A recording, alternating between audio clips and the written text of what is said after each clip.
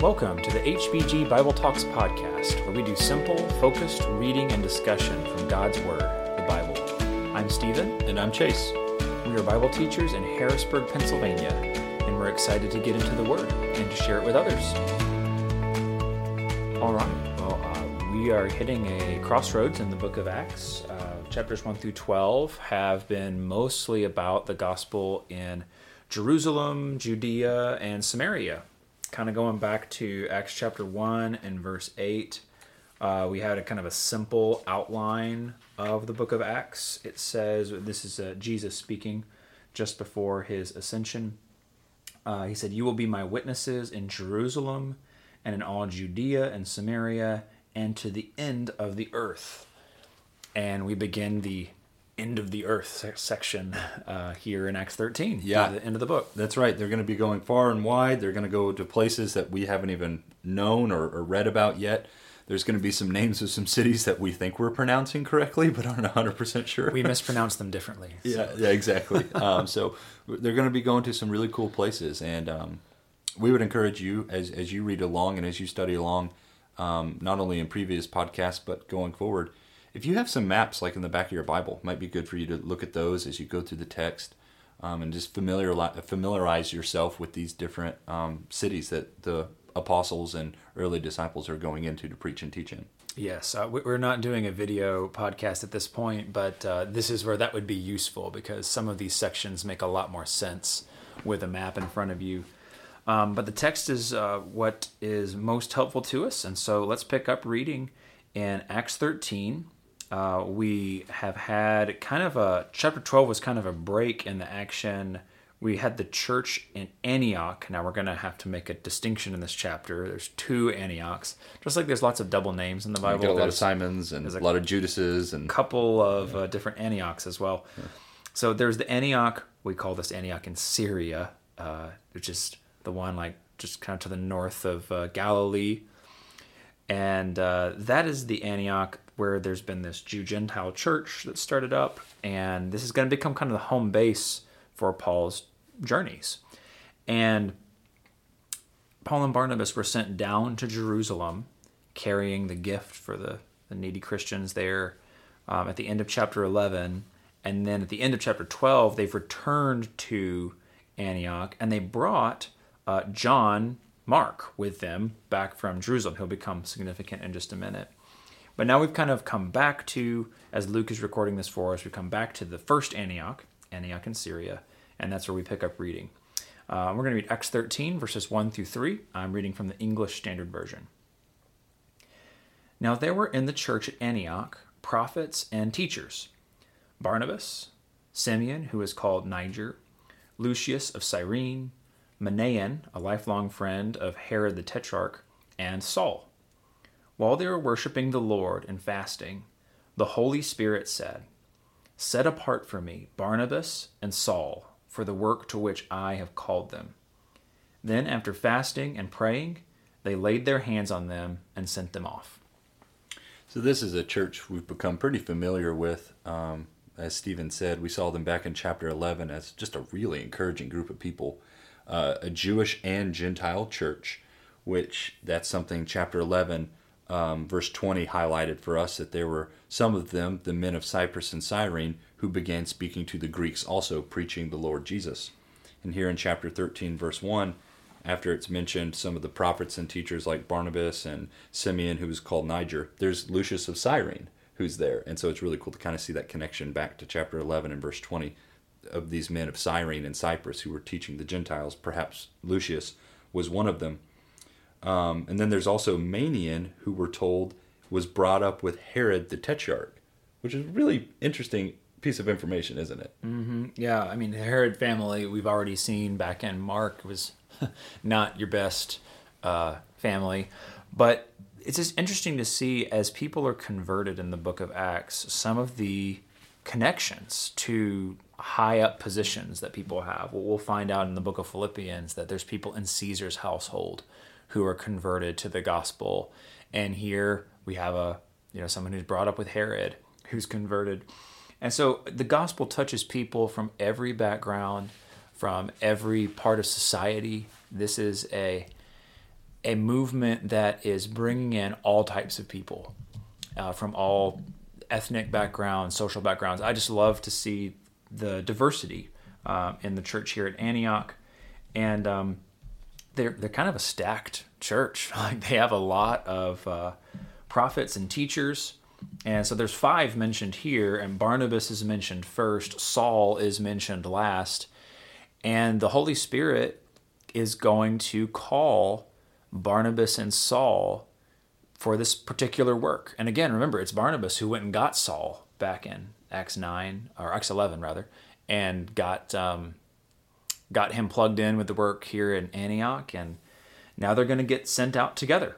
And I think we're going to see Paul and, well, he's going to be Paul in a minute, Saul and Barnabas becoming a really effective team because they have some different strengths. I mean, Barnabas, of course, is his nickname, Son of Encouragement. He is just a very encouraging guy. Saul, of course, the former persecutor of the church, is just a very driven guy. Whatever he thinks is right, he is going to do it, 110%.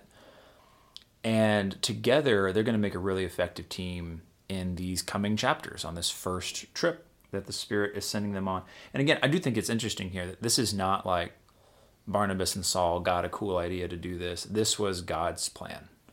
It's the Spirit who speaks to them while they're worshiping and fasting and says, "Set apart for me, Barnabas and Saul, for the work to which I have called them."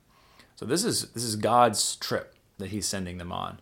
Now, there's gonna be some human judgment involved at different points, but the whole project, the whole mission this is what God wants them to be doing by His Spirit.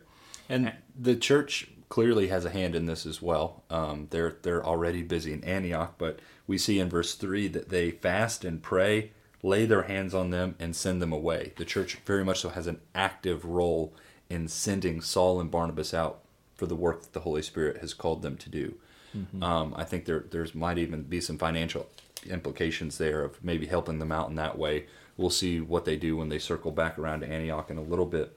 But this church loved Barnabas and Saul. They were there to support them, whether they were preaching in Antioch or whether they were preaching in the remotest parts of the earth. They were there to support Barnabas and Saul. Mm-hmm. And that's a really encouraging thing to see. It wasn't oh man, Barnabas and Saul are leaving us. It was, they're leaving us to go do the work of the evangelists. They're out there preaching and teaching about Jesus Christ, and we want to support them in that. So we're going to fast, we're going to pray, we're going to lay our hands on them and send them off to do the good work. Mm-hmm.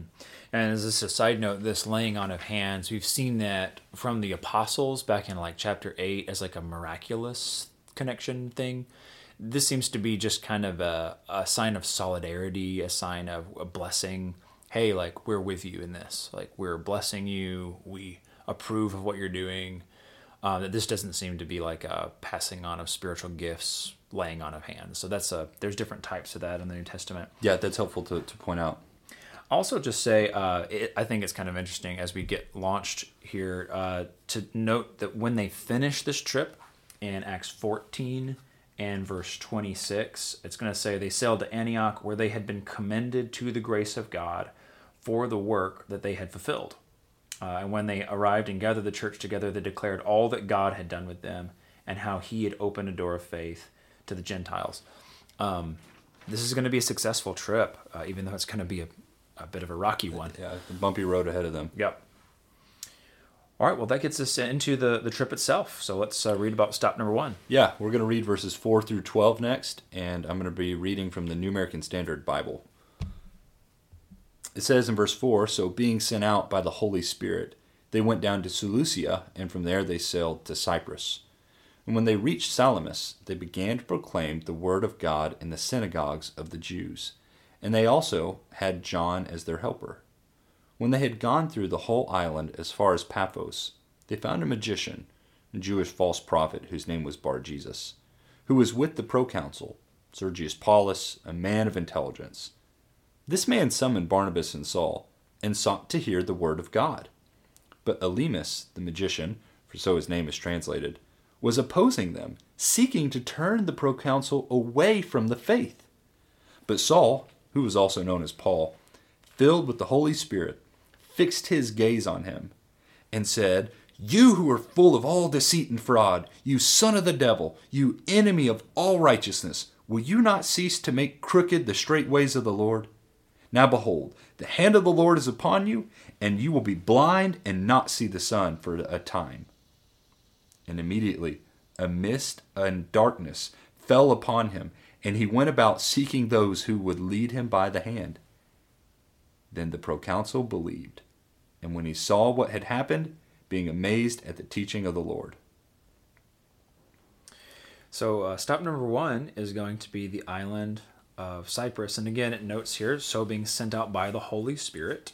They went down to Seleucia, which is like a port city, and then they go out to Cyprus. It is kind of interesting that, again, this seems to be spirit-guided in this particular instance, but Joseph, called Barnabas, is from Cyprus. We found that out about him back in chapter 4 when we were introduced to him. And so there may have been some particular family connections that he had here. So they preached the word all through the island. And John Mark has gone out with them. It says in verse 5.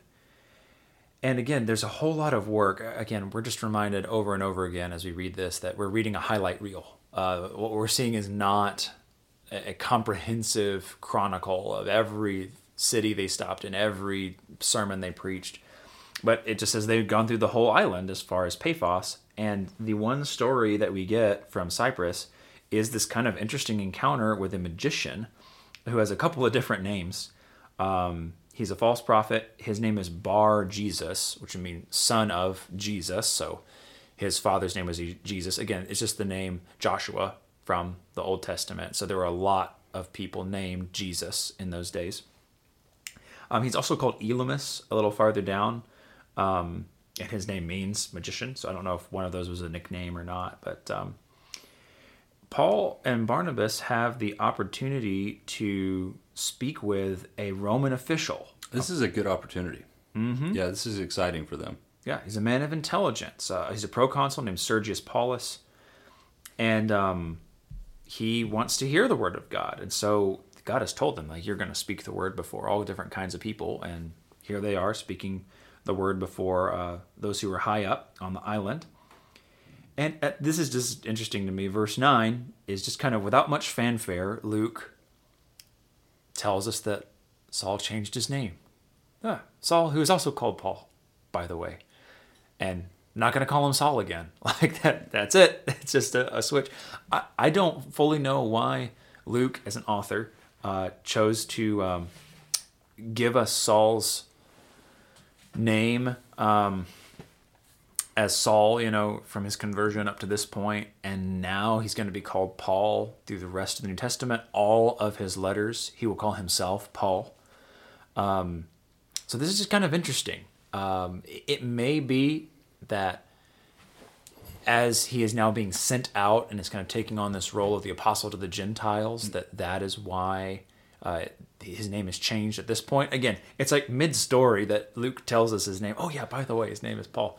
I don't know why it doesn't change like when he gets sent out from Antioch. Sure. But this is the first time that he's called Paul and the last time he's called Saul. And is it possible that because of the major transformation he went through, he wanted to obtain a new name? He wanted to rebrand himself almost because of the previous persecutions he was doing as a Jew.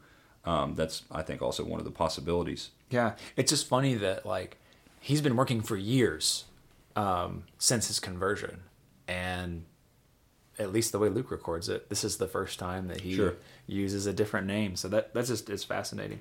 Yeah. So Saul, who's also called Paul, is filled with the Holy Spirit, and this guy Elymas, he's trying to turn the proconsul away from the faith. So he's just sitting there, saying what he can to discount anything Paul is throwing at these people. And Paul gets really serious with him about this in verse 10 and 11. He calls him... Does not pull any punches. No, you who are full of deceit and fraud. He calls him the son of the devil, enemy of all righteousness. This is interesting. He says, will you not cease to make crooked the straight ways of the Lord? He's getting in the way of God, is what Paul is saying here. And you need to step out of the way. Well, if you want to mess with God, God's going to mess with you, right? Verse 11. The hand of the Lord is upon you, and you will be blind and not see the sun for a time. And sure enough, he's blinded. Saul blinds him, and he's got to go, Elymas has to go around and find people to help lead him by the hand. But the result of this is really the key of the text in verse 12. Mm-hmm. Then the proconsul believed when he saw what had happened, being amazed at the teaching of the Lord. We've talked about this all through the Gospel of Mark and a few times in the book of Acts, that the message is confirmed by the miracle or by the miraculous thing that's happened. And that's certainly the case here, and it's certainly the case in other places. And Paul, and ultimately God, is able to use what looks like an unfortunate thing for his purpose and for his glory. Here, Elymas is trying to turn the proconsul away, but God intervenes and uses that in a way that someone would end up believing in him. That's just such a cool thing to see in this story. Mm-hmm.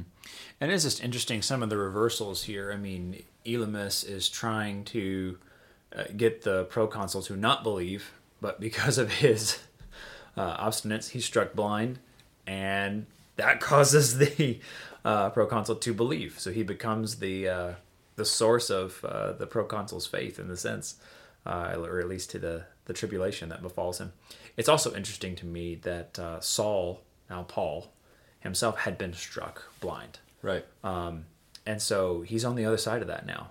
I think that's very interesting. Of course, we don't know what happens to Elymas. I don't know if he was converted like Paul was, but he is now on the other side of the blindness. Paul can actually see, and this false prophet is struck blind. So the next section is going to be a little bit of a longer section. We're going to read verses 13 through 41 in just a second. But it needs to be taken in one chunk. So if you have your Bible, I would encourage you to follow along with this text. Yeah, so what we're going to do is we're going to see here, they're going to sail away from Cyprus. This is that's the one story we have from the island of Cyprus. And they're going to sail down to the mainland and get to the other Antioch. We call this Antioch in Pisidia, which is kind of the region it was in. And what's interesting about this sermon is that this is, we just don't have all of the sermons that Paul preached in all these different synagogues. Like, his main thing as he goes out on these journeys is going to be, he's going to go to synagogues. And instead of Luke recording every single sermon, I think what we have here is this is going to become kind of the typical synagogue sermon. This is going to be a sample of, hey, here's what Paul said, like at the first big synagogue sermon that he does. And we can know, as we read further into the book of Acts, oh, he went to the synagogue and reasoned with the Jews there. Oh, that must have been like the sermon he did back in Antioch, in Pisidia, the kind of that first big sermon. And so this is a really important sermon because it's kind of like a gospel meeting sermon or whatever. Like someone travels around and preaches. This is going to be kind of the prototype sermon for all these other places. And it's a targeted audience. It's specifically tailored toward the people he's speaking to. Mm-hmm. And we'll see him do that with Gentiles as well, and in some later podcasts, later episodes. Yeah, exactly. So let's read together Acts 13. We're picking up reading in verse 13, and we're going to read all the way down through verse 41. So stick with us here. I'll try to do my best to do this like a sermon, but we'll come back and comment on it in a minute. This is Acts 13, verse 13. Now Paul and his companions set sail from Paphos and came to Perga in Pamphylia, and John left them and returned to Jerusalem. But they went on from Perga and came to Antioch in Pisidia. And on the Sabbath day they went into the synagogue and sat down. After the reading from the law and the prophets, the rulers of the synagogue sent a message to them, saying, "Brothers, if you have any word of encouragement for the people, say it." So Paul stood up, and motioning with his hand, he said, "Men of Israel, and you who fear God, listen. The God of this people Israel chose our fathers and made the people great during their stay in the land of Egypt. And with uplifted arm he led them out of it.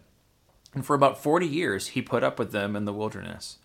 And after destroying 7 nations in the land of Canaan, he gave them their land as an inheritance. All this took about 450 years, and after that he gave them judges until Samuel the prophet. Then they asked for a king, and God gave them Saul the son of Kish, a man of the tribe of Benjamin, for 40 years. And when he had removed him, he raised up David to be their king, of whom he testified and said, I have found in David, the son of Jesse, a man after my heart, who will do all my will.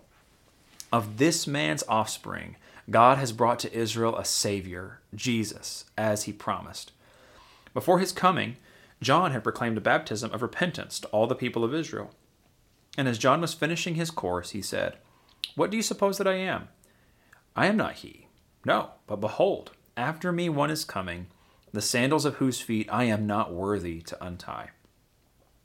Brothers, sons of the family of Abraham, and those among you who fear God, to us has been sent the message of this salvation.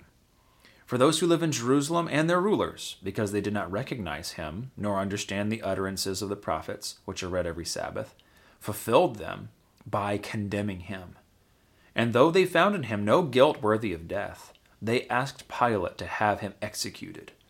And when they had carried out all that was written of him, they took him down from the tree and laid him in a tomb.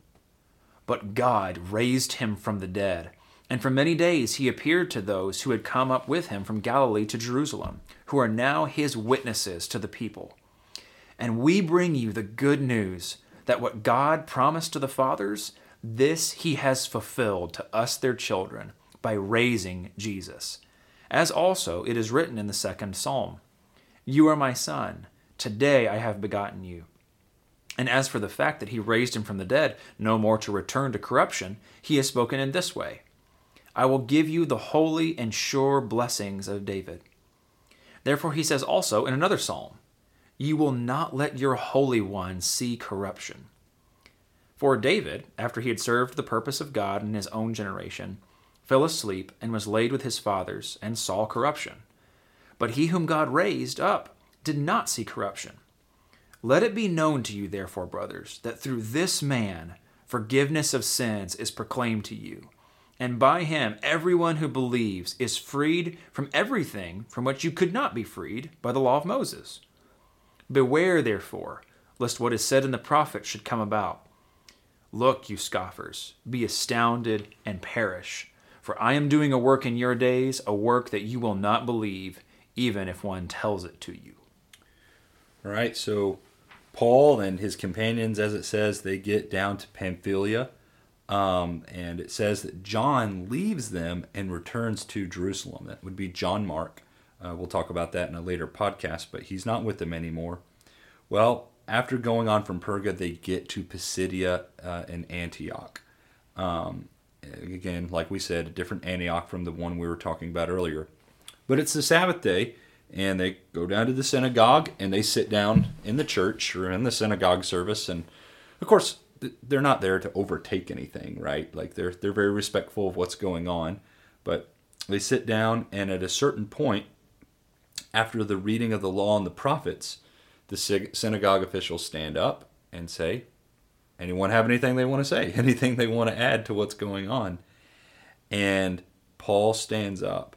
And he kind of motions with his hand, right? We'll actually see that a few more times in Acts, won't we? Mm-hmm. This idea of Paul motioning with his hand. But Paul seizes the opportunity. This is a big picture thing we've picked up on in previous chapters, whether it be Peter or John or really any of the apostles. If there's an opportunity to speak about Jesus, they take the opportunity to speak about Jesus. Like they chomp at the bit for opportunities like this. And so Paul stands up and delivers this sermon that I guess we can dissect and get into now. Yeah. He's going to address, he's going to say this twice, once in verse 16 and again in verse 26. He's kind of addressing two separate but related audiences. He's addressing the Jews, so he's going to call them men of Israel or brothers, sons of the family of Abraham. And then he's going to address a second group that's like you who fear God, right. Or those among you who fear God. It said the same thing about Cornelius, didn't it? Mm-hmm. You fear God. I think that's right. Yeah. And this is kind of a separate group of, apparently there would have been a group there potentially of Gentile believers who had not yet converted to Judaism, but were listening about the God of Israel and hearing the law and the prophets read and had not made a full change yet, but who were listening. And of course, as we've talked about already, these are the people who are not forced to become Jews to become Christians. So some of them are listening as well. And so they would have been familiar with the law and the prophets that they're hearing read in the synagogues.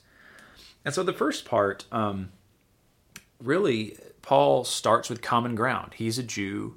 And so in verses 17 down through verse 25, he just gives a history of the Jewish people. And it's kind of like, hey, y'all know who we are as a Jewish people.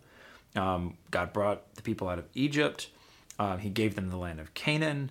He gave them judges and then kings. And he focuses in on David and really focuses on that because he's going to say in verse 23, of this man, that is David, of this man's offspring, God has brought to Israel a Savior, Jesus, as he promised. So he's talking to Jews. They would have known the promises to David. 2 Samuel chapter 7. This is the fulfillment of those promises. He's trying to connect what the Jews were waiting for with Jesus and say, he's the one that God promised. And he finishes up with John the Baptist and says, you remember John, you probably heard about him. He was a big deal. And he was pointing to Jesus as well. Yeah, that's right. And so some of them might have even heard of who John the Baptist was. His message, we learned, gets out far and wide. John the Baptist did. And so it kind of retells like what we read about in Mark chapter 1, what John had said about not being worthy to stoop down and untie the sandals of Jesus. So in verse 26, he goes into talking about the message of salvation being sent to us. And it's for those who live in Jerusalem. It's for everybody. But he brings up Jesus here. And specifically what the Jewish people did to Jesus in the days of Jesus. They condemned him, and they found no ground on which to put him to death, yet they still had Jesus executed and put to death, as we read about at the end of our Mark podcast. But man, this would be a hard thing to bring up, I'm sure. And this would be something a lot of these people would have known about, or at least heard about. But in particular, what Paul is going to spend some time on is not only the fact that Jesus died and was buried, but in verse 30, the fact that God raised Jesus from the dead. That is going to be a huge focus of Paul's lesson here. Much like it was back in Acts chapter 2. That was a huge part of Peter's sermon there. And the resurrection of Jesus will be brought up over and over again in the book of Acts. Mm-hmm. And the fact that they're witnesses. He appeared to those. It's not just that he rose from the dead and disappeared, but people saw a dead man alive again after his public execution. And they're the ones spreading the news. These are witnesses. And so, verse 32, he brings this home. He says, this is the good news that God promised to the fathers. Again, he's talking to Jewish audience. All these promises they were familiar with, but now they're like, oh, like all this is about Jesus. So he's going to quote from 3 different passages here. He's going to quote from Psalm 2, Isaiah 55, and Psalm 16. And again, these are familiar passages to his audience that they would have grown up hearing and singing these things. And he's going to say, this is about Jesus. Psalm 2 was about the son of David, about the Messiah, the anointed one. And he says he became God's son when he raised him from the dead, basically. He raised Jesus, as it's written in the 2nd Psalm, you are my son, today I've begotten you. That is what proves that Jesus is the Son of God. Romans 1 will say he was declared to be the Son of God with power by the resurrection from the dead. And also with the Psalm 16 quote about not allowing your Holy One to undergo decay or to see corruption. That's the idea of the body, like corrupting or like decaying is the idea there. Paul will bring up the same point Peter brings up in verse 36 and 37. David served his purpose. I kind of love the language there. He served his purpose. He died, and he's still buried. He's still with us to this day. His body did undergo decay, but that cannot be said of Jesus. Jesus, of course, was resurrected. His body didn't see the corruption that everyone else's in his human history saw. Mm-hmm. So again, this is really similar. I mean, Peter made these same points when he was preaching on the day of Pentecost back in Acts chapter 2 about like David couldn't have been talking about himself because you can go see his tomb. Now he was there in Jerusalem. He said like his tomb is here basically. But here, again, he says this couldn't be talking about David. He saw corruption. Jesus did not. And he points out here in verse 38, through this man, forgiveness of sins is proclaimed to you. And everyone who believes in him, you can be freed from everything from which you could not be freed by the law of Moses. This is going to become a kind of a big conversation later in the New Testament about how the law itself doesn't forgive you from your sins. It just shows you where you sinned, but we need a Savior. And so the law shows us our need for Jesus. And forgiveness of sins is the good news here. Now, he gives some good news, and then he's going to actually end with some bad news.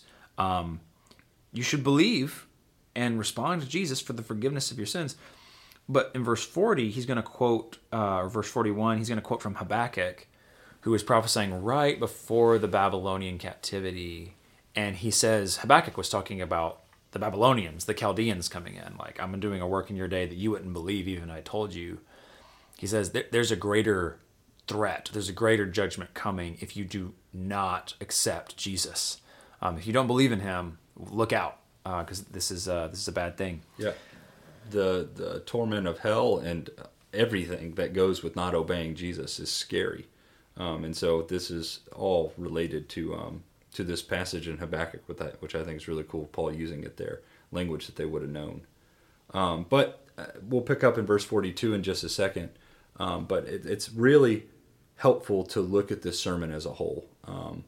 And to see the point that Paul is trying to make, taking Old Testament passages, relating them to Jesus, and moving them toward the conclusion that you need to obey Jesus for the forgiveness of your sins. This is a sermon, like Stephen said, that Paul likely used in many other places, many different synagogues, many different cities. And so I think it benefits us to look at these lessons as well. And so we can pick up in verse 42. But do you have anything else, Stephen? All right, let's do that. Let's read 42 through the end of the chapter, verse 52. As Paul and Barnabas were going out, the people kept begging that these things might be spoken to them the next Sabbath. Now when the meeting of the synagogue had broken up, many of the Jews and of the God-fearing proselytes followed Paul and Barnabas, who, speaking to them, were urging them to continue in the grace of God. The next Sabbath nearly the whole city assembled to hear the word of the Lord. But when the Jews saw the crowds, they were filled with jealousy and began contradicting the things spoken by Paul and were blaspheming. Paul and Barnabas spoke out boldly and said it was necessary that the word of God be spoken to you first. Since you repudiate it and judge yourselves unworthy of eternal life, behold, we are turning to the Gentiles. For so the Lord has commanded us, I have placed you as a light for the Gentiles, that you may bring salvation to the end of the earth. When the Gentiles heard this, they began rejoicing and glorifying the word of the Lord, and as many as had been appointed to eternal life believed. And the word of the Lord was being spread through the whole region. But the Jews incited the devout women of prominence and the leading men of the city, and instigated a persecution against Paul and Barnabas, and drove them out of their district. But they shook off the dust of their feet and protested against them, and went to Iconium. And the disciples were continually filled with joy and with the Holy Spirit. So it's going to be interesting. We're going to see essentially three responses to this sermon that Paul has preached in the synagogue. In verse 42, some people beg that they want to hear these things next week. Hey, we want to come back the next Sabbath day and hear these things again. Tell us more about this. Yeah. Jesus. Paul picks up a regular preaching gig, it looks like. Yeah. Well, not for too long. Yeah. But in verse 43, we see some people even more excited. They're not waiting for next Sabbath. They followed Paul and Barnabas immediately after the synagogue meeting, and they speak with them and urge them to continue in the grace of God. I think the implication is these people are converted, baptized that day. They're convinced by what they've spoken. So kind of the middle of the road is like, hey, let's hear you again next week. Some people are like, I want to follow him today. And then so when the next Sabbath comes, the third reaction is this reaction of jealousy. When the word spreads about the crazy sermon that Paul preached in the synagogue. And so like the whole city comes out to hear the word of the Lord. But when the Jews saw the crowds, they're filled with jealousy. They contradict Paul. They revile him. And so Paul and Barnabas are like, well, Jews, you've had your chance, and we are going to turn from here to the Gentiles.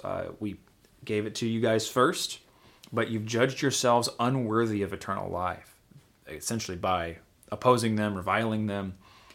And so they quote from Isaiah 49 here. This is kind of a fascinating rabbit trail. We won't do this today, but this was one of the servant songs in the book of Isaiah that was about the work of Jesus and about him being a light to the Gentiles. But they apply that passage to themselves here and say, we're taking the light to the Gentiles because the Jews have rejected this opportunity to hear the word. We're now turning to the Gentiles. And it's also noteworthy that back in Acts 9, when the Lord is talking to Ananias about his plans for Saul, he'll say that about Saul, he is a chosen instrument of mine to bear my name before the Gentiles and kings and the sons of Israel. And we've seen really all three of those things up until this point, which is really cool to see. But the three things that Stephen just described for us are still really three responses that we see to the gospel today, aren't they? Mm-hmm. You have some people who, and I think it's okay about this, they hear it and they're like, I want to think about that some more. I need to keep investigating. I need to keep thinking. And I think that's totally fine. There are people who just accept it, right? they maybe their hearts have been prepared for it. They were ready to hear it and they just jump at it to obey it and listen to it. And then there are some who just outright reject it. And some who outright reject it and also try to like tear it down along with it. It's more than just an initial rejection, but it's trying to tear it out to begin with. So those three responses are still consistent with the gospel today. And we obviously want to be the type of people that are hearing it out, obeying it, and going along with it. That's obviously what the scriptures want for us, what the Lord wants for us. Yeah. And it's interesting in verse 48, when they hear about them going out, this is the Gentiles, the God-fearers who were there, they began rejoicing, glorifying the word of the Lord. And it's those who are appointed to eternal life that believe. God is looking for hearts that love him. It's like the parable of the sower, that are good soil. Those are the ones who believe, accept the word. And so the word of the Lord is spreading through the whole region. Again, Antioch is kind of a prominent city there. And so the word is going out. More people are hearing. But the Jews, again, they just don't stop there. They continue, and they include some of the women of high standing, leading men of the city, and they drive them out. So Paul and Barnabas are able to stay there for a little bit, but then they shake the dust off their feet and go on to Iconium. And that's what Jesus told his disciples to do when they went out. If you remember back in the Gospel of Mark, when he sends out the 12, he says, if they won't listen to you, shake the dust of your feet off as a sign against them. And that's what they do here with Antioch, and they go on to the next city. But the disciples are filled with the joy and with the Holy Spirit. We've seen that a couple times already in the book of Acts, is that one of the fruits of the Spirit is joy. And that's even though there's in the midst of persecution, because of course Paul and Barnabas leave, but I'm sure the Jews are still after the Christians, but they continue to be filled with joy and with the Holy Spirit. So watch for this theme throughout the book of Acts as we go, that there will be some who listen, some who want to hear more about it, and then there's some who just want to outright reject it altogether. That will be a continued theme throughout Acts as well. Lord willing, next week we'll pick up, and Paul will go into Iconium and go into the synagogue there and probably deliver the same lesson that we just heard back in chapter 13. And we'll read about his success in that city and another one as well. So if you have any questions, you can feel free to contact us. But I'm stepping on Stephen's portion, so go ahead and tell the contact information. Oh, no, it's all good. Yeah. If you're enjoying the things you're hearing on the podcast, please subscribe, rate, review. If you'd like to reach out to us, we'd love to hear from you. If you have questions or would like to study more personally, 717-585-0949, capitalcitychristians@gmail.com, or check us out on the web at capitalcitychristians.com. Thanks so much for listening.